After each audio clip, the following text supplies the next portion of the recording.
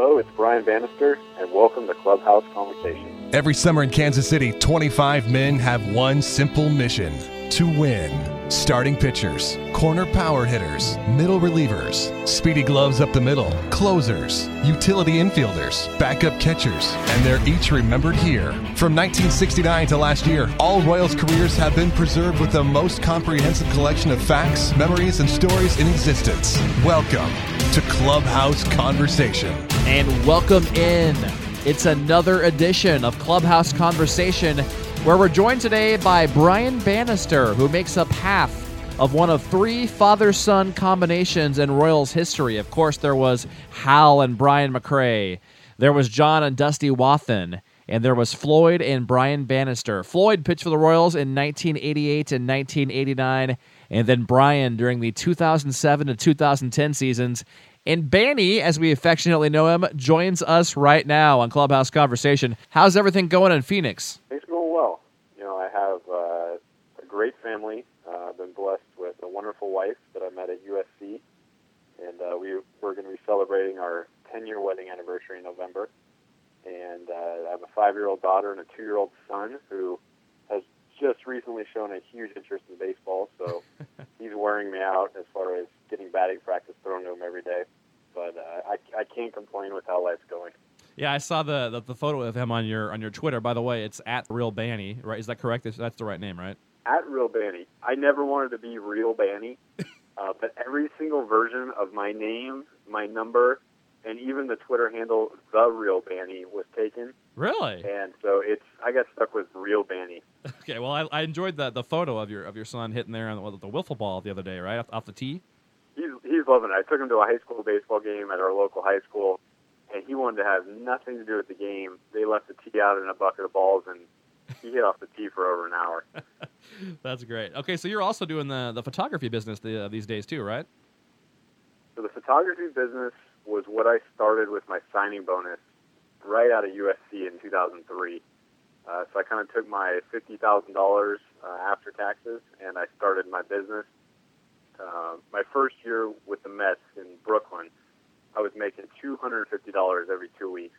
And I knew that I wanted to get married at some point. I knew that I actually wanted to have a place to live.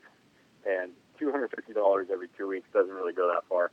So I started that business. I ran it until I made the big league club with the Mets in 2006. I sold it to my father, Floyd, and he runs it full time now. But I'm always down there doing projects for myself or helping him out if he needs some help on a big job. Where did that passion come from? Was that something you got from Floyd early on? I did get it from Floyd. He always had a camera around the house. He was always messing with something on the computer, and I kind of just got that love from him. He always said if he hadn't played in the major leagues, that he would have been a car mechanic in Seattle. He just loved working on cars. And my grandfather, completely blue-collar guy, worked on the railroad and worked for Boeing up in Seattle for many, many years. I think he passed that mechanical love on to my dad, and my dad passed it on to me. Huh. Very cool. We're talking to Brian Bannister right now on Clubhouse Conversation. So talking of the current Royals, how much do you get to watch them these days? I mean, obviously you've got the MLB extra innings and all that. Do you get to see quite a few games? You know, I try and watch games all around the league and balance it out, but I definitely always keep an eye on the Royals and an eye on the Mets, just because those are my two teams. And it's been a tough year so far already, but I really root for them. I'm the biggest Royals fan in the world, just because so much of my life has been involved with the Royals, and I always want to see them have success. Now, have you ever thought about returning to pro ball, in some capacity, maybe when your kids get older someday, as a coach or a broadcaster or an analyst? Because you're quite the stat guy and quite the baseball, knowledge guy. Have you thought about that in the future? So I actually auditioned for the new Fox Sports 1 baseball show this year. Oh, great. They went with Frank Thomas and Eric Karros and Gabe Kapler and CJ Nitkowski. But that was a lot of fun. I tried out for that. And I haven't been operating on the radio, and usually that's something, as you know, that you work your way up. You build up a portfolio. People recognize your voice, and it's a career in itself.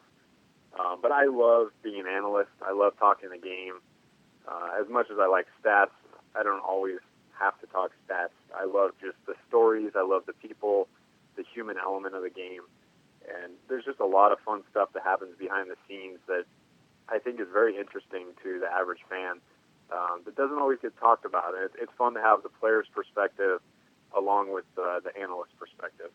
Now, speaking of stats and kind of the sabermetric stuff, we'll come back to that. I've got some interesting questions. I want to put you on the hot seat here a little bit later. But let's go way back right now for a little bit here. You would have been, 7 and 8 years old back in 88 and 89 when Floyd was pitching here for the Royals. So what do you remember, when you were 7 and 8 years old about being in Kansas City, both on the field and off the field?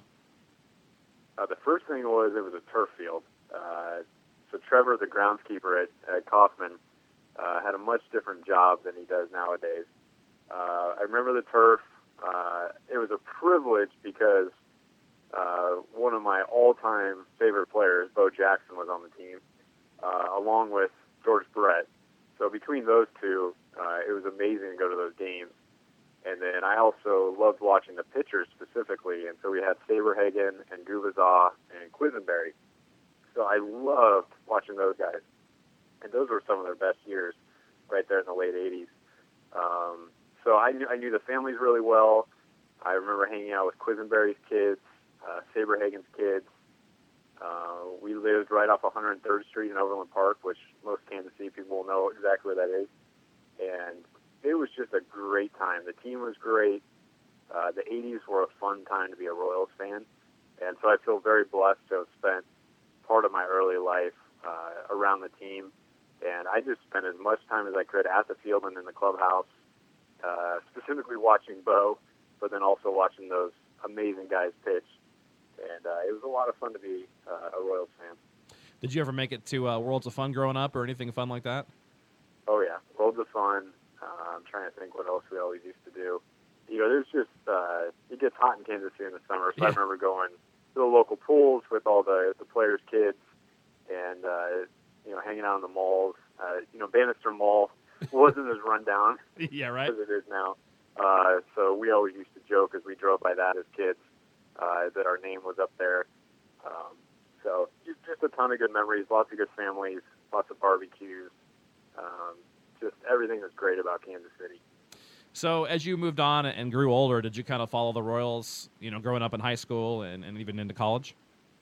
Yes, definitely kept track of the Royals. It was tough starting in the mid-'90s. Obviously they didn't have the success they did in the 80s. A lot of the players that had made the team famous retired. So I always loved Apier. I always loved a handful of guys on the Royals and would always watch them. Sweeney was the big stud around the turn of the century. And I just always, kept my eye on them. I didn't really know why, just because my dad had played for so many teams. But I always had a soft spot in my heart for the Royals, and so I always did cheer for them. So you went to USC, you pitched there, you helped them win 2 Pac-10 championships, plus you were a first-team academic All-American. So what were you studying in college? Were you doing the photography thing or something, more brilliant than that? So my story with USC is that I wanted to go there. I didn't even know if I was going to make the baseball team. I was very small in high school, wasn't a very good athlete. I grew up around baseball, playing baseball with my dad, but I was never anything special physically. And so I figured I was going to go and try and make it into the film program there, do cinematography, because they had the best film school in the country. And if I made the baseball team, that was going to be a bonus. So I went there, talked with the baseball coaches.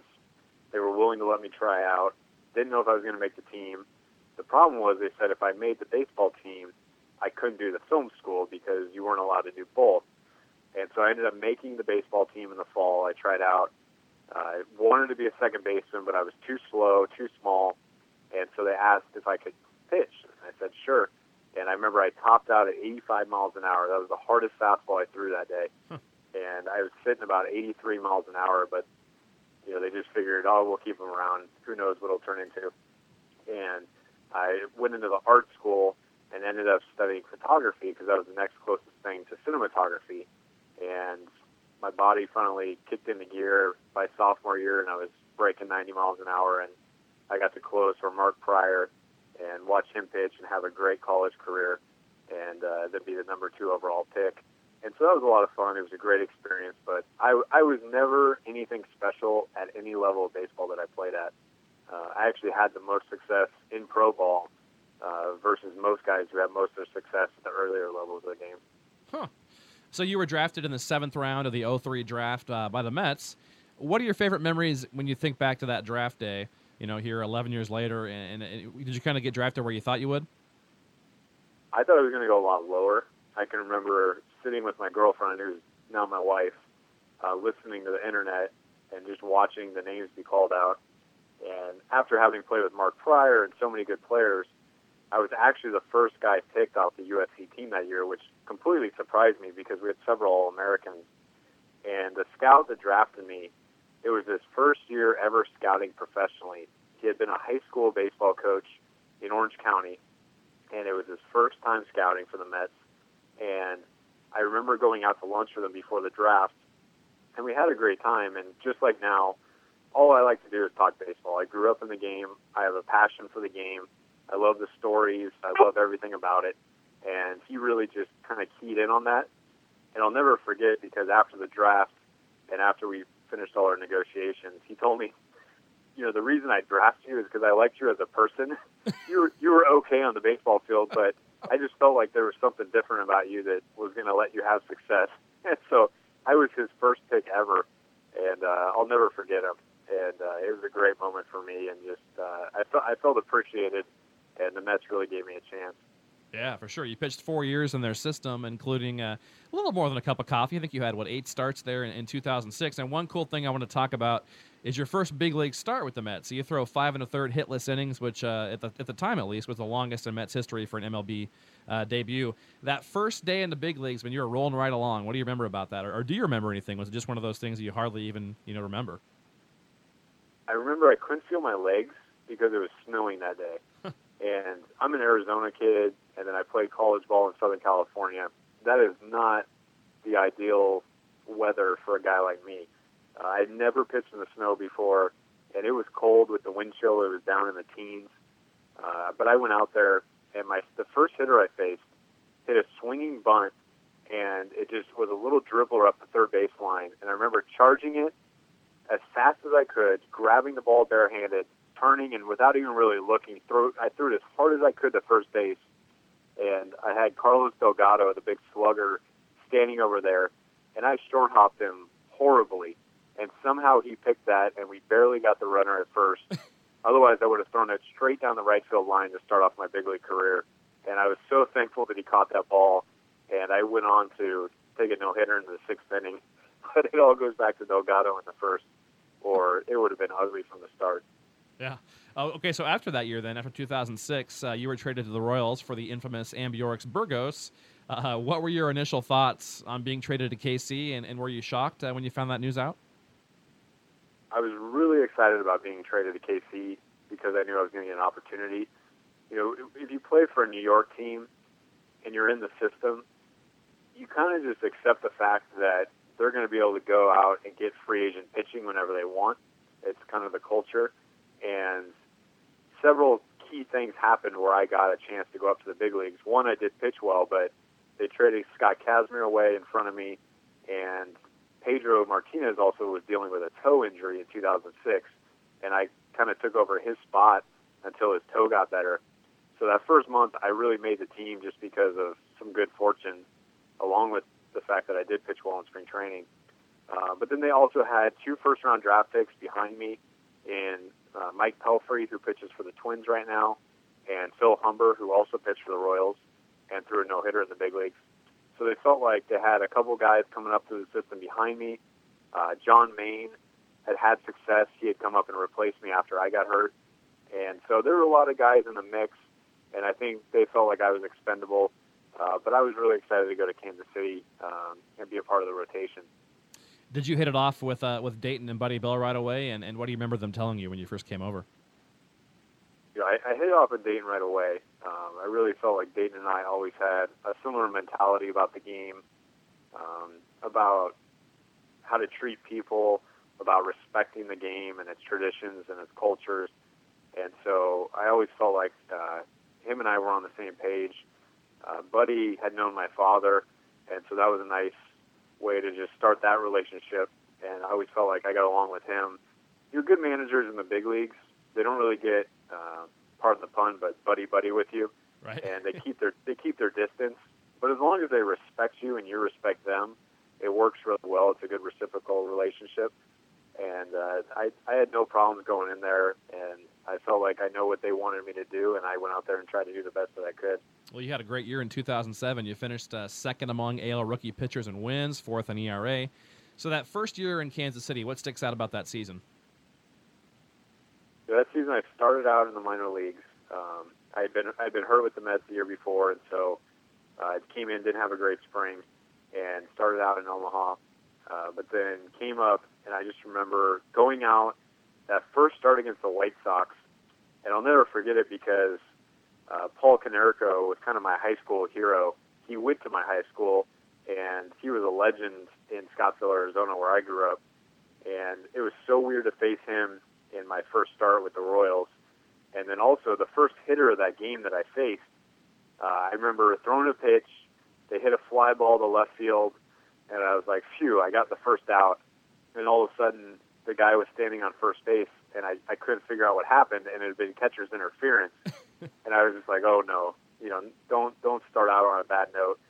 But I did okay that game, and then went on, as I consider, I had a fortunate year. I don't have great stuff. I never had great stuff, and I was still learning how to pitch at the big league level because I'd only had a few starts with the Mets. And so I was beginning my education of what it takes to be a major league pitcher, especially being a guy with not a lot of physical talent, not a good arm, but really just trying to squeeze the most out of my ability and be a productive pitcher for the Royals. Following that 2007 season, Buddy Bell was let go. So kind of going what you said about you don't get too close to the manager, you just kind of respect them both ways, and it works out pretty well. Does it matter, like, as a pitcher versus a hitter, like the position players, do you feel like the position players might be closer to a manager in some situations, and a transition may be tougher in a position player versus a pitcher, or does it not really matter? I tend to think that the position players are closer with a manager, Yeah. just because a manager tends to have been a position player, and I think there's kind of that unspoken alliance between the two sides. I think they relate a little bit better. I think the best managers tend to be catchers, just because they understand both sides of the game.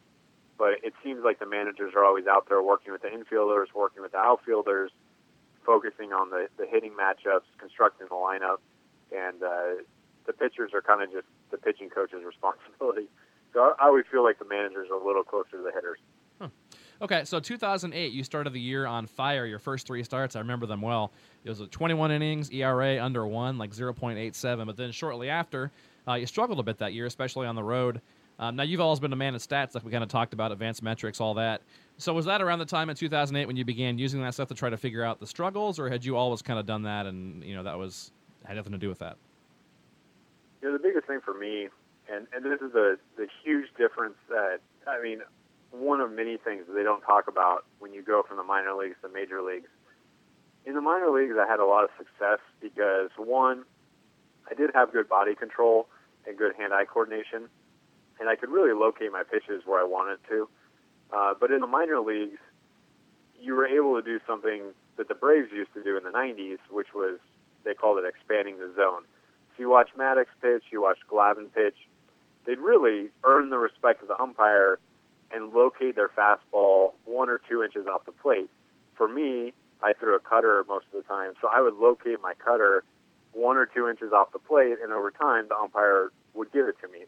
So if you look at my minor league numbers, my strikeout rates were a lot higher, not just because the hitters were inferior to major league hitters, but I really felt like I got a little bit more off the plate than I got in the big leagues.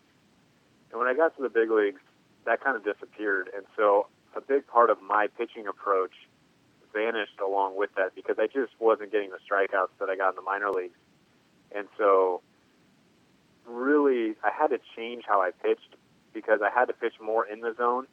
And being a fly ball pitcher, not having a sinker, pitching mainly with a cutter, it was really just a struggle for me to get the major league hitters out because the difference in quality between a major league hitter who was the best of the best of the best of the minor leagues, and you're facing all of those guys in a row in a major league lineup, It's just a lot tougher to pitch, and because I had to pitch more over the plate, I really just wasn't as effective. And so for me, I was searching a little bit about what kind of approach I needed to be as successful as possible for the Royals in the big leagues. And so it wasn't me overthinking things or looking at stats too much. I really, if you just objectively look at me, the quality of my pitches were not at the same level of most of the guys in the big leagues. And I'm very honest and candid about what kind of stuff I had. I always believe I really had like an A ball or a double A arm, but I pushed myself to be the best I could be and to learn the game as much as possible and to push my performance up to a big league level. And so for me, the struggle was always, if I locate that night, I can be a major league average pitcher, but if I'm off a little bit or my stuff's not working or if I'm just not 100% healthy, it was really a struggle for me just because I wasn't blessed with that 95-mile-an-hour fastball or that really, really hard breaking stuff or the ability to throw a split finger or some kind of pitch with random movement that could really go out there and fool guys. And so, just being honest with myself and going out there, I was trying to get more strikeouts. I was trying to be a better pitcher. And it was really just a tough year because I couldn't find a good balance between pitching in the strike zone and still getting the swings and misses necessary to be a big league pitcher and have success. You mentioned the umpires obviously being different versus the minor leagues and at the major league level. Was 2007 versus 2008, was some of that too, that whole old story of first, second, third time through the league and people not knowing exactly what you're going to do? Did you feel like the advanced scouting and the hitters knowing you better might have been some of that in 2008 too? Yeah, I think that's definitely part of it. And for me, I didn't want to be that fluky pitcher where, I just got lucky for a season. I really felt like I wanted to earn what I did out there on the mound and basically build a pitch mix and a repertoire that was going to be successful for the long term. You could just look at my stuff and what the hitters were doing off me, and as they saw me more and they started to figure me out more, I knew that I wasn't going to have the same level of success that I had in 2007. And so I wasn't overthinking it, but I could see the hitters start to take away my cutter, and I could start to see them sitting in certain locations that I like to pitch to. And that's just what made 2008 a lot tougher. And I knew that I really needed to develop something extra that was a little more swing and miss or a little bit more of a ground ball tendency in order to stay successful at the big league level and have a longer career.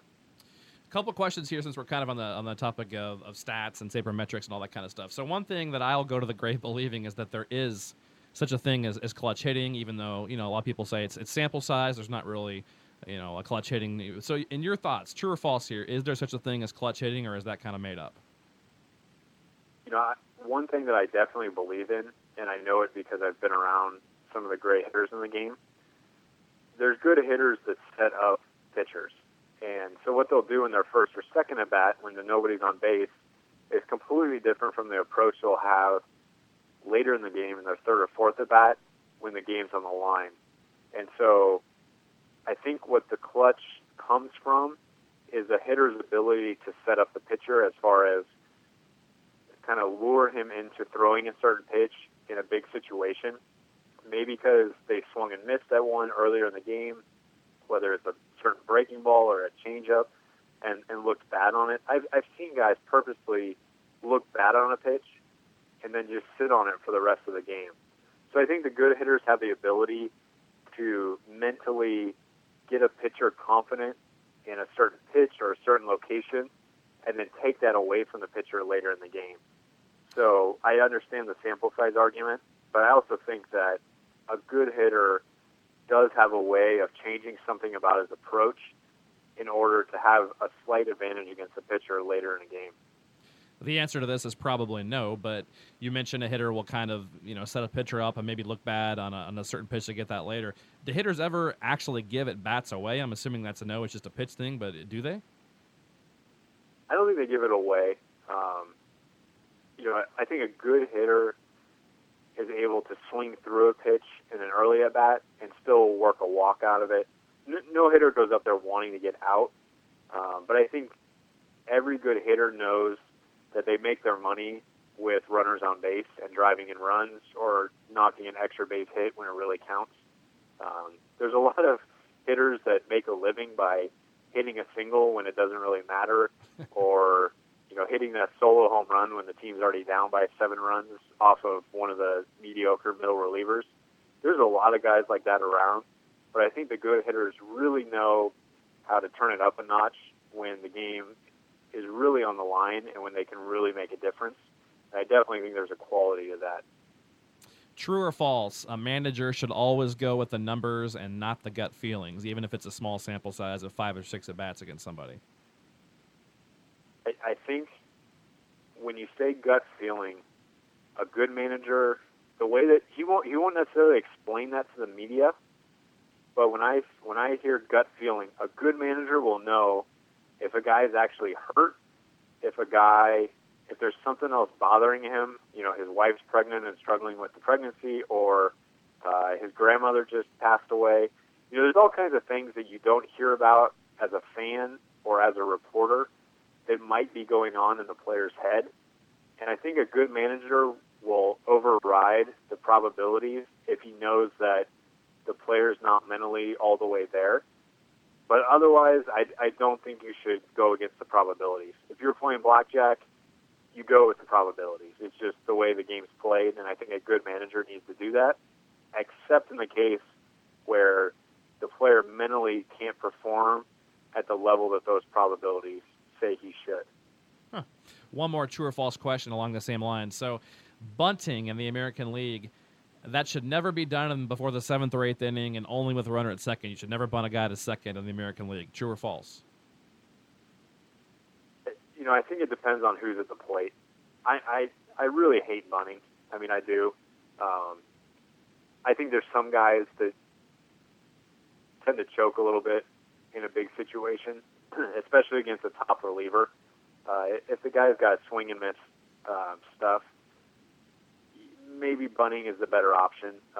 In general, though, I'm against bunting. I hate giving away outs. But I think there are certain situations where if you're just going to give away an at-bat and you kind of know it, you might as well move a runner a base. And so I think that's an exception. You got to know your lineup. A good lineup, you won't do that. But if your lineup is struggling to score runs, I think you might have to. Now, we talked about sample size here. Let's get back on track to 2009 now.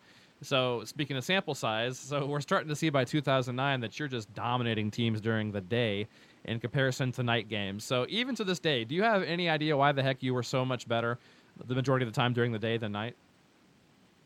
I really still don't know. I do know that the ball felt better to me during the day, whether that was because, it was hot and my body was loose and I was sweating a little bit more and the ball felt better. Whatever the reason, I really enjoyed being out there during the day. I enjoyed waking up, eating breakfast, going to the park, and pitching. And then it was already over with, and I could hang out with my wife later in the evening. I liked that rhythm. Maybe my body was more alert, but I don't think I'll ever truly know. I think some people are more night owls. I think I just honestly felt better during the day and had more success.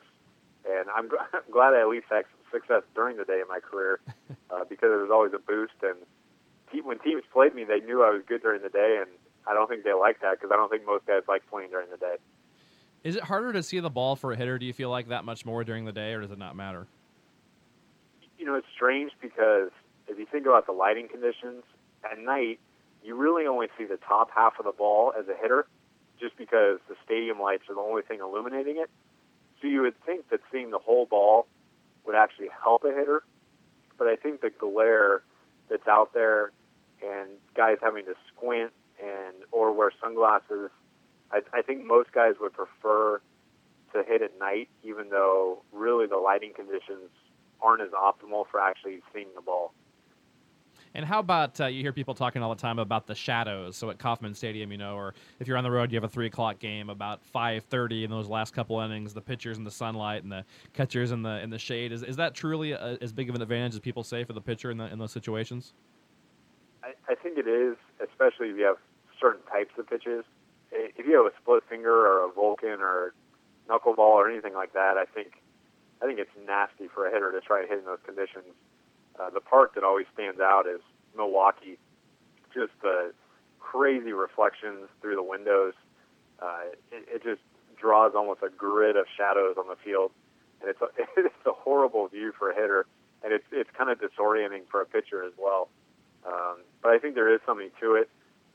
I think sun in the eyes is a lot worse if the sun is setting behind the pitcher. But shadows are definitely, they don't help a hitter in any way because you're definitely rapidly adjusting your eyes from a bright sunlight to a dark shadow, and there's just no easy way to do that with a pitch moving that fast. The 2009 season ended with you having some shoulder fatigue, and you weren't 100% healthy in 2010 either. So following that season, you decided to hang him up, never pitching in professional baseball again, as far as I can tell. So what made you decide to walk away at the age of 30 and not try hanging around a bit longer, either in the show or AAA or the indie ball leagues like some people do? Yeah, it was kind of a weird situation because I was really pitching well in 2009. If you remember the trade deadline that year, there was talk about me being traded to the Yankees or, just all kinds of speculation because I was actually pitching pretty well. I think I was in the American League top 10 in ERA at the time. I had added a changeup to my pitch mix, and it was really doing well. And so ironically, my next outing after the trade deadline was in Tampa, and I went on through 7 shutout innings. And I'll never forget because I woke up that next morning in the Tampa hotel, and my shoulder, there was a ton of pain in my shoulder, and I couldn't even raise it. I couldn't raise my hand above my shoulder, and I knew something was really wrong because I had never felt that way before, and I really didn't know what had happened because I hadn't really felt anything pop or snap or just like searing pain the night before. And I remember telling Bob McClure, our pitching coach, I just said, I think something's wrong. Like, my shoulder has never felt this way. And it was kind of a scary feeling because it was a hot burning sensation. And so we actually skipped my bullpen session in between starts. And I went out there, and I had a 3.5 ERA at the time. I was really pitching well. And I went out there, and the next start, my cutter wasn't cutting at all. And I was kind of like, uh-oh, what's happening? And I went out, and I think I lost my next 5 starts in a row. So I had gone from pitching really, really well to waking up in Tampa, and I couldn't lift my hand over my shoulder, and all of a sudden I couldn't get anybody out. If you look at the games that August before they shut me down, I mean, I literally just fell apart. And so after the 3rd loss, they did an arthrogram on my shoulder, and when the results came back, it was pretty devastating. They said I had a major tear in my rotator cuff. I mean, not just a little one, but a major one. And they said, you really, really need to have surgery.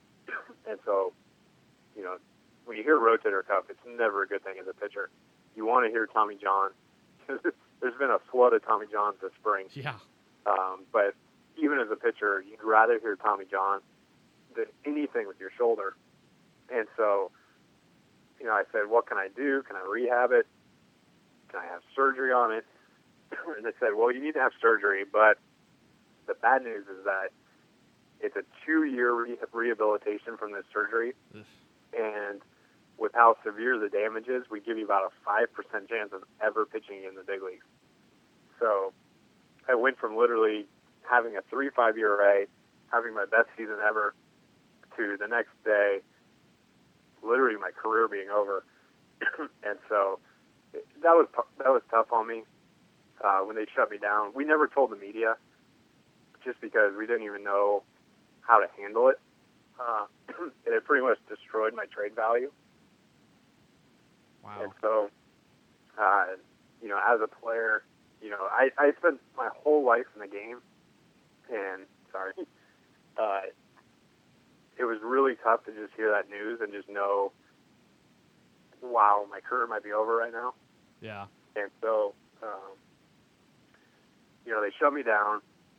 We decided, okay, if I don't have surgery, do I have any chance right now of rehabbing this thing?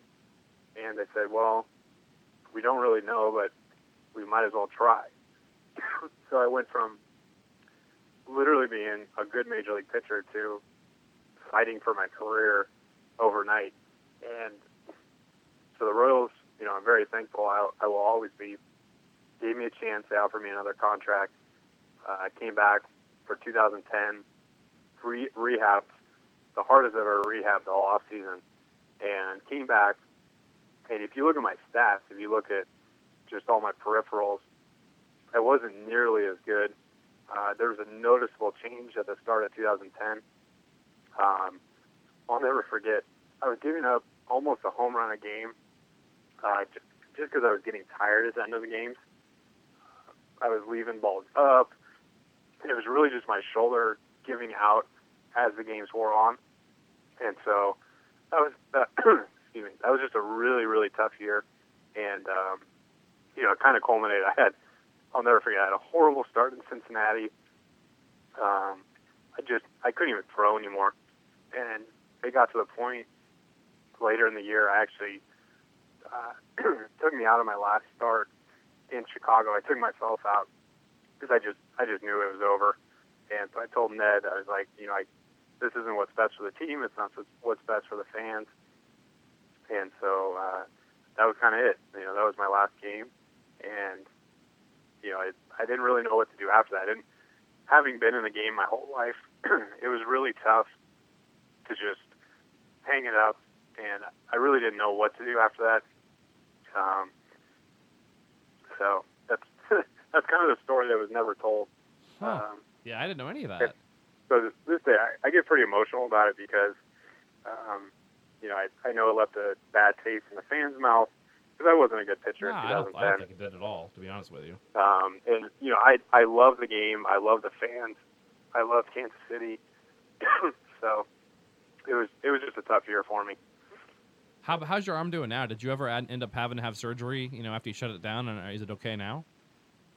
I never elected to do the surgery just because it was a 2-year rehab to get it back to full strength. They said I could play golf, but even if I throw a football in the backyard nowadays, it still is really, really sore the next day. So it's kind of a bummer. Hopefully I can throw BP to my son someday. But as far as pitching competitively, that's kind of why I just disappeared. The injury was so severe that I couldn't do anything, and they just said, even if we reconstruct it, you'll probably never be a major league pitcher again. And so I just really didn't want to go down that road and just have that disappointment of going through all that hard work and probably having it never pay off.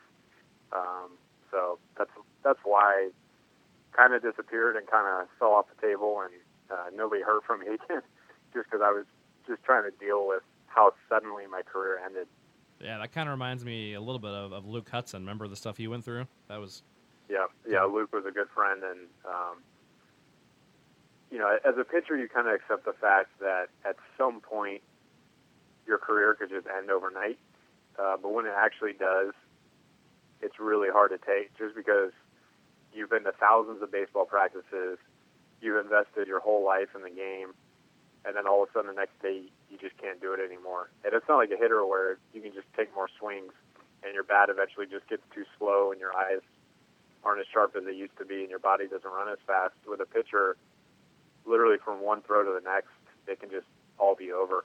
And so it's tough to accept, but I'm thankful for every opportunity that Kansas City gave me and the Mets gave me, and I love the fans. That's why I finally jumped back on Twitter a couple months ago. It was really hard for me to watch the game, and it's why I didn't try and get right back into broadcasting or coaching or something like that. I really had to take some time off just because it was too painful to even watch a game or listen to a broadcast. But I just love the game too much, and I love getting on there and talking with the fans. And I'm really looking forward to doing something in the game. And I've turned down a couple professional coaching jobs recently just because I have some big plans for what I'm going to do in the game. Can you say anything about that, or are we going to have to wait for that? Hopefully I've already formed a business, and I have a passion for kids, and I was never very physically talented in the game, but I pushed myself to get the most out of my ability, and I think that's the true measurement of success as an athlete. Every year, teams have tens of thousands of kids to pick from and draft, but nobody ever really talks about the kids that didn't make it, that weren't drafted, or who even are a low-round guy and go play a little bit in the minor leagues, and then nobody ever really hears about them again. My heart goes out to those guys, and I also see the guys that do have the talent that never really pan out, and everybody kind of wonders why. So I've just done tons of research and applied what I've learned, and I've gotten together with a lot of really smart people in the game, and we're going to be coming out with a lot of sabermetrics and traditional coaching, and really bringing it out there to the kids and giving them the same opportunity to have success that the game gave me. That's so great. Really That's excited great. about that. I'm probably going to be launching that later in 2014. Great. Now, I just have another question. You mentioned the kids that even make it to the low minor leagues and kind of don't make it too far. I think one of your brothers was like that, right? A couple games for rookie ball. Was it the Mariners? And how's your other brother pitched at what, Stanford? How are they doing these days? Yeah, my poor brothers were both victims of Tommy John, and once they had Tommy John, they were never the same. And my brother spent a couple years rehabbing his arm with the Mariners and never really got healthy. And then my other brother really never got healthy again while at Stanford after he had his surgery. And it just shows you how devastating an arm injury is to a pitcher. I keep watching guys get hurt, having these Tommy Johns this year in 2014, and I just pray that they have a chance to pitch again, because I know how tough it is when you don't get another chance to pitch again. What are your thoughts on pitch count and how it leads to injuries? And how do the old school guys avoid it? I mean, nobody seems to know the answer to that. Do you have an opinion on that? Having had a dad who pitched 160, 170 pitches in a game, right, and still managed to pitch 15 years in the big leagues.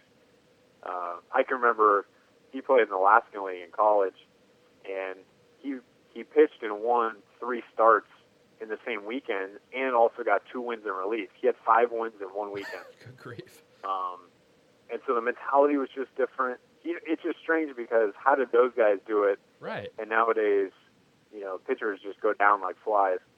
And I think it has to do a lot with the strength training, a lot with the plyometrics.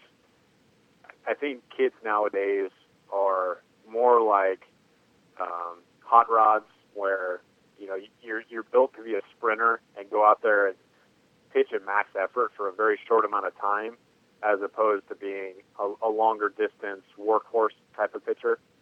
I think that's just how the game's evolved. Pitchers are more specialized. So you're never going to see a kid in the minor leagues nowadays go out and throw 150 pitches. It's not going to happen. I didn't even get to pitch more than 7 innings until I got to the major leagues. So it was strange pitching in the minor leagues and never really going deep into a game, and all of a sudden getting the big leagues where it's a lot more difficult, and all of a sudden having that expectation of going into the 8th or 9th inning if you're pitching well, because I'd never done it before. And so it's weird how the game has changed, but as a pitcher, you kind of just have to roll with it. And I don't think it's going to change. I think that 100 pitch count is really going to be the limit for a long time. We're talking to Brian Bannister in Clubhouse Conversation. You've been real generous with your time. Got a couple quick last questions here. So when you think back to your time in a Royals uniform, do you have a favorite game or a favorite moment? Can you pick out one single one when you think back to your 4 years here in KC? I think a favorite moment, my dad actually got to throw out the first pitch to me in Arizona on Father's Day. And I know that was really special to him. My brothers were there too. So that was a favorite moment. I got to catch him at home plate. He threw me a nasty cutter and almost took off my thumb. But that was a favorite moment. And then a favorite game, I think I'll always remember the one shutout I threw in Oakland. That was a lot of fun. There's nothing like throwing a complete game in the big leagues, and your catcher runs out and gives you a big hug, and you're not in the dugout icing your arm. You're actually out there on the field, and that's it. You did the whole thing, and it's so rare nowadays that that was a really good feeling, and so that was probably my favorite game in the big leagues.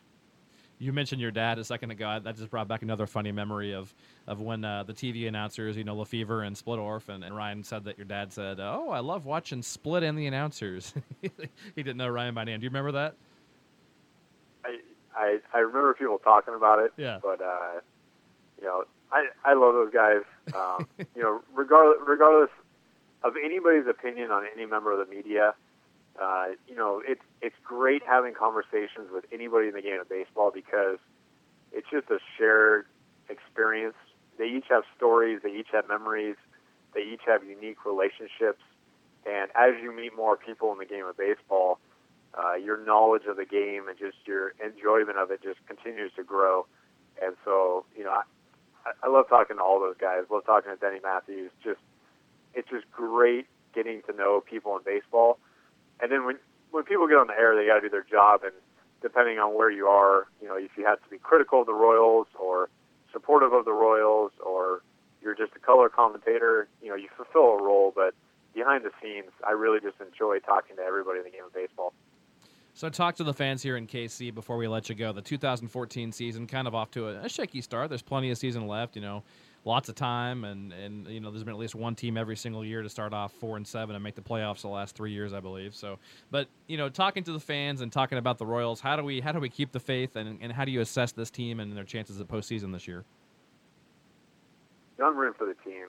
I talked to Dayton in spring training, and I think just the requirement with small market teams in today's game is that it's all about developing starting pitching in-house and then having one or two stud hitters come through the system, just with the salary inflation and everything that's going on. So, we need a guy like Moustakas to hit. We need Billy Butler to be Billy Butler. I think Gordon and Hosmer have established themselves as being the guys. And so all those guys need to be what they can be, and I know they can, but they definitely need to click.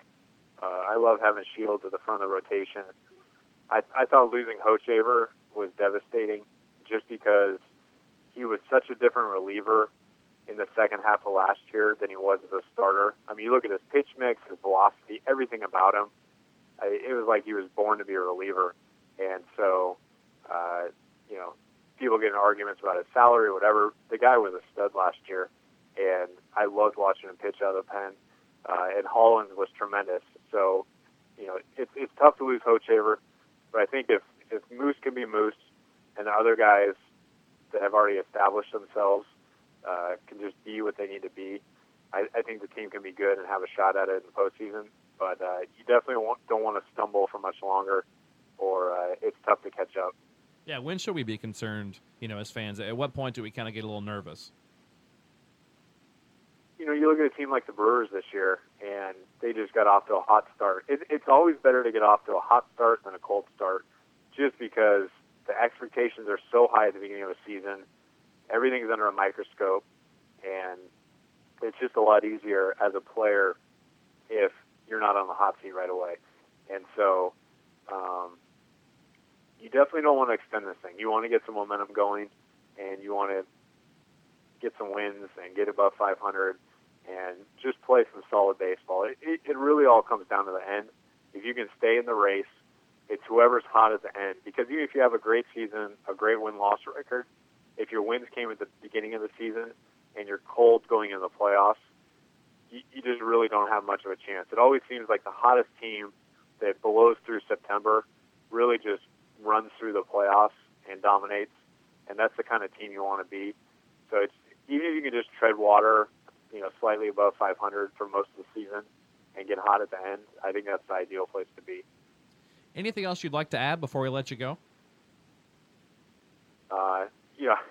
I've already been interacting with a lot of the fans on Twitter, and don't get down on your team. I appreciate the fans so much, and they're so dedicated, and I've enjoyed meeting so many of them over the years. I enjoy rooting alongside them. You'll see me. I'm the biggest Royals fan out there. I won't say I'm the biggest, but I'll join with anybody in rooting for the team. And I really look forward to the Royals having a lot of success in the future, and I'll be there rooting for them.